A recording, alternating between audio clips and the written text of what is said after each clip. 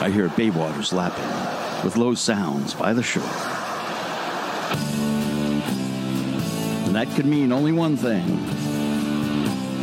It's time for Cousin Rick to call in from Needham, Massachusetts with Rick's Tech Talk. Good morning, Cousin Rick. Good morning, RT. Hey, how are you? I'm fine. I'm in air conditioning. We are getting the heat wave is still on here. Oh, I see. Yes, in the 90s and very humid. The lawns have burned out, and so we don't have to mow. So there is some benefit there. Okay.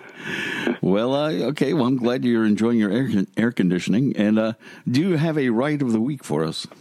Yes, I've got a good ride of the week to be inside with air conditioning and various comfortable and luxury appointments. The ride of the week is the Volvo XC60 Recharge.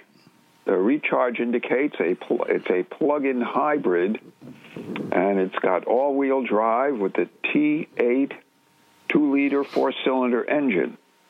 Okay? So it's got electric motors. It's got the internal combustion engine, which is hooked up to an 8-speed automatic transmission. And that combination gives you 400 horsepower. And unless you opt for the more expensive Polestar edition, which has 415 horsepower. Okay, this is a compact luxury SUV. Okay, and you get in it, and you know that it's Swedish design and Swedish minimalist luxury, and it's very comfortable. Mrs. Auto Rider got in it and said it was the best car she's been in a while. And though I may use that, that's an obsolete term. It should be the Auto Rider's spouse. Mrs. Auto Rider is a term from about 20 years ago from one of the deans of the New England Motor Press Association, John White, the dean of New England Auto Riders, who just recently passed away. So we have to salute John and all he did for the motor press trade here in New England. And yes, he was unique. He didn't hesitate to take on the auto companies if he thought there was something wrong design-wise, and one of which was his big beef in the mid-'80s was some of the manufacturers were attaching the seat belts to the door, and he campaigned vigorously to get that taken away, because if a door popped open during a crash, then the belt was totally ineffective. So we salute John White, but we digress. Now back to the ride of the week. Back to the ride. Yes, it gets 63 miles per gallon equivalent because it's a hybrid and the EPA ratings, which is not all that much for some of the other hybrids get up in the 90s. But you can be on all electric for about 42 miles with a full charge on the battery, which took me about 18 hours to fully charge the battery. That's a little longer than some of the other vehicles. But again, it's quiet and very comfortable. You get in and you know it's Swedish right away. You have very fine wood on the dash. The seats, they're not leather. They're a fabric, a twill fabric looking. Very, like I said, minimalist and comfortable. Okay? And what's interesting is that you look at the center console, and right away you're struck by the fact that the shift knob, it's not wrapped in leather, it's not wood, but it's an Aurafor's crystal-topped shift knob. So very, very Swedish. You have this clear top to the shift knob, and maybe that's indicative of a trend. That last week we had the Genesis GV60, which had the crystal ball that flipped over to reveal the shift knob for that vehicle. But on the Volvo XC60, the list price, depending on what option level you get, is from $57,000 to $67,000. And if you go for the Polestar Performance Edition, that's $74,000. Okay. And it's got a Harman Kardon. Our version was a more upscale, had a Harman Kardon infotainment and stereo system, which I was surprised it wasn't Bang & Olufsen, a little more Swedish there. And my only complaint was when you have the car for such a short time, it's harder to learn the interface. And in Volvo, it's all on the touch screen. So I don't think our vehicle was equipped with AM radio because the voice recognition would not give me the AM radio option, although some of the Volvos you can get with AM radio. But again, here in the Boston area, the most listened to station is the news station, which is an AM station. So that's kind of a negative thing there. But if you want to go Swedish, it's quiet, elegant, and understated for a luxury vehicle, the Volvo XC60. All right. Very good. The ride of the week. And anything else automotive today? Oh, yeah. We've got a couple of things, okay? And this may seem incredulous, but last week here in New England, the New England Motor Press Association, every year, back in February, we have an evaluation for vehicles for the Winter Vehicle of the Year in various classes.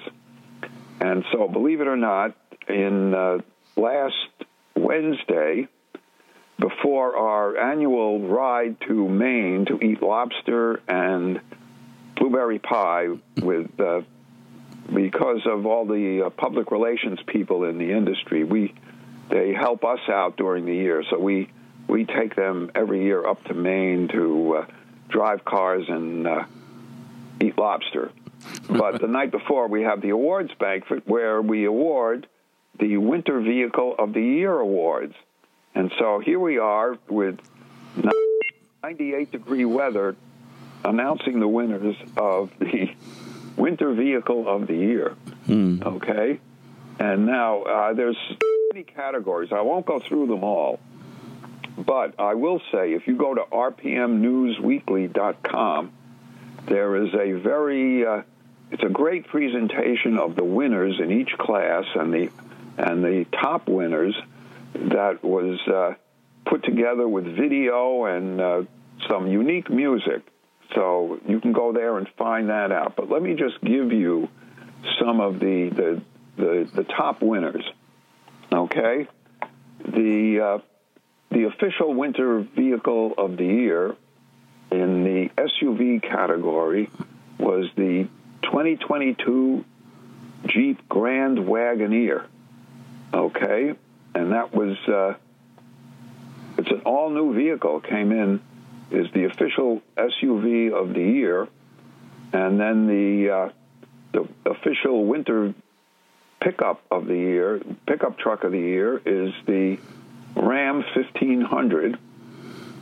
And let's see, the Jeep Grand Wagoneer, it's a new vehicle for Stellantis, which used to be Chrysler. Okay, and to quote the citation here, it has everything required to take on the road less travel with up to 510 horsepower and the ability to tow up to 9,850 pounds while surrounding its passengers in luxury. The Ram 1500 prevailed in the hard-fought pickup truck category with 5 engine options, including a supercharged 6.2-liter Hemi engine and 2 mild hybrid truck versions. So that's just 2 of the winners in the New England Motor Press Association Winter Vehicles of the Year. All right, very good. And do you have a Musk Minute for us by any chance? Well, a rather abbreviated Musk Minute, okay. SpaceX has been, we're anticipating the first attempt at an orbital launch of Starship on top of the Super Heavy booster. And down there in Boca Chica, Texas. They've been doing engine tests on both vehicles. So hopefully things are going along smoothly, that they will stack them and launch them, and it'll be another milestone, hopefully. All right. And do you have anything else for us today? Okay, I got a couple of things here, okay? And one of which is, it's a rather summary topic, okay? This just came in on the press wire today, and I said, well, we've got to include it for Tech Talk because it's a summer topic, and plus the fact that we are still sweltering here on the East Coast, and hopefully it's going to break later today when a cold front comes through. But do you know the history of the ice cream truck? I do not. You do not? Okay, well, this came from AAA, that they talked about the history of the ice cream truck, and that in 1920, in Youngstown, Ohio, okay, a confectioner named Harry Bird came up with a chocolate coating for ice cream. And he tried it out on his family. He gave it to his daughter, and, she liked it. But the fact that it was coated with chocolate produced the usual mess on her face and hands. And so her brother came up with a way of, making that a little less messy. And basically he said, well, put a handle on it. And so Bert came up with he had lollipops in his business, so he came up with the pop stick that could be put into the chocolate-covered ice cream. And so that was the start of the ice cream truck, because he figured rather, now that you didn't need to serve ice cream up from a store in a bowl, whatever, you could actually pedal this around in a truck. And so he started the Good Humor Company, which is now, enshrined in American food lore, the Good Humor Company, and they came up with these refrigerated trucks, and they had their, at the time it was Ice Cream Man. They had the Ice Cream Men in these snappy white uniforms that gave the impression of a quality product and cleanliness, and so Good Humor was launched, and they were quite big into the 30s and then into the 50s, and you probably remember the Good Humor Man. Oh, of course. Yes, but you're probably young enough that you don't remember that in the city, in some of the cities like we had in New York, they didn't use a truck. They used a little bicycle-propelled cart. It was a two-wheel cart in the front that had a big ice chest on it with dry ice and the ice cream in it, and the ice cream man rode behind it on a seat, and it was a three-wheeler, two wheels in the front and one in the back. And so that's what we had. And but I remember the big deal was that every week they had a different flavor of the week, which they had on a little sign on the side. And I always was waiting for the blueberry ice cream pop, and the toasted almond was another favorite. Yes, indeed. I was thinking of that. Then they have a 4th of July special where it was like I don't know, but it was kind of a coconut. I'm not coconut, but the almond coating on the outside, and then blueberry, strawberry, and vanilla. Very patriotic. Yes. Okay, yeah. Then where we lived in Long Island, when our families moved out there were various ice cream trucks going around. Right. We had. Bungalow Bar. Bungalow Bar, yes. Bungalow Bar, right. And I remember Bungalow Bar was always maybe 2 or 3 cents cheaper than Good Humor. Right. Right, but our Bungalow Bar man in Levittown, what he would do is he would have, if you bought an ice cream, he'd give you a little plastic coin, and when you got 10 coins, you got a free ice cream. Oh, that's a nifty scheme. But the coins themselves had pictures of the presidents or historical figures on them with a little story on the back. So you got an education while you were eating your your ice cream bar. Ah, very nice. Yes. Yes. And we also Mr. Softy. Mr. Softy, of course, Mr. Softy. Yeah. Right, and that company basically, just to make things short here, the two people that invented that, the people first said, well, we'll just put an ice cream machine in a truck, but it turned out the shock and jostling of the truck was not conducive to the machines. They had to have special machines on shock absorbers that could function after jouncing around, and then Mr. Softy took off. And then we had the annoying song. Thankfully, I don't remember it. I think it was Turkey in the Straw. Oh, yeah, I guess it was. And we also had Judy Ann the Garbage Can. It was cheerfully referred to by children all over our town. So, yeah. I don't remember that. Was that what they called Turkey in the Straw? No. Turkey in the Straw, I think, was the theme song for the Mr. Softy. But Judy Ann the Garbage Can was Judy Ann. I think as a result of that rhyme, sales for Judy Ann were not very good. Anyway, okay. That was a little thing that the children came up with. The other trucks. Right, one of the other trucks. Yeah. Okay. Anyway, speaking of digressing, okay, anything else you have for us today? Well, there was one more item on the list, but let's see, I'll make this real quick, but this comes from Washington University in St. Louis, and they've come up with a sugar cube-derived medical electrodes.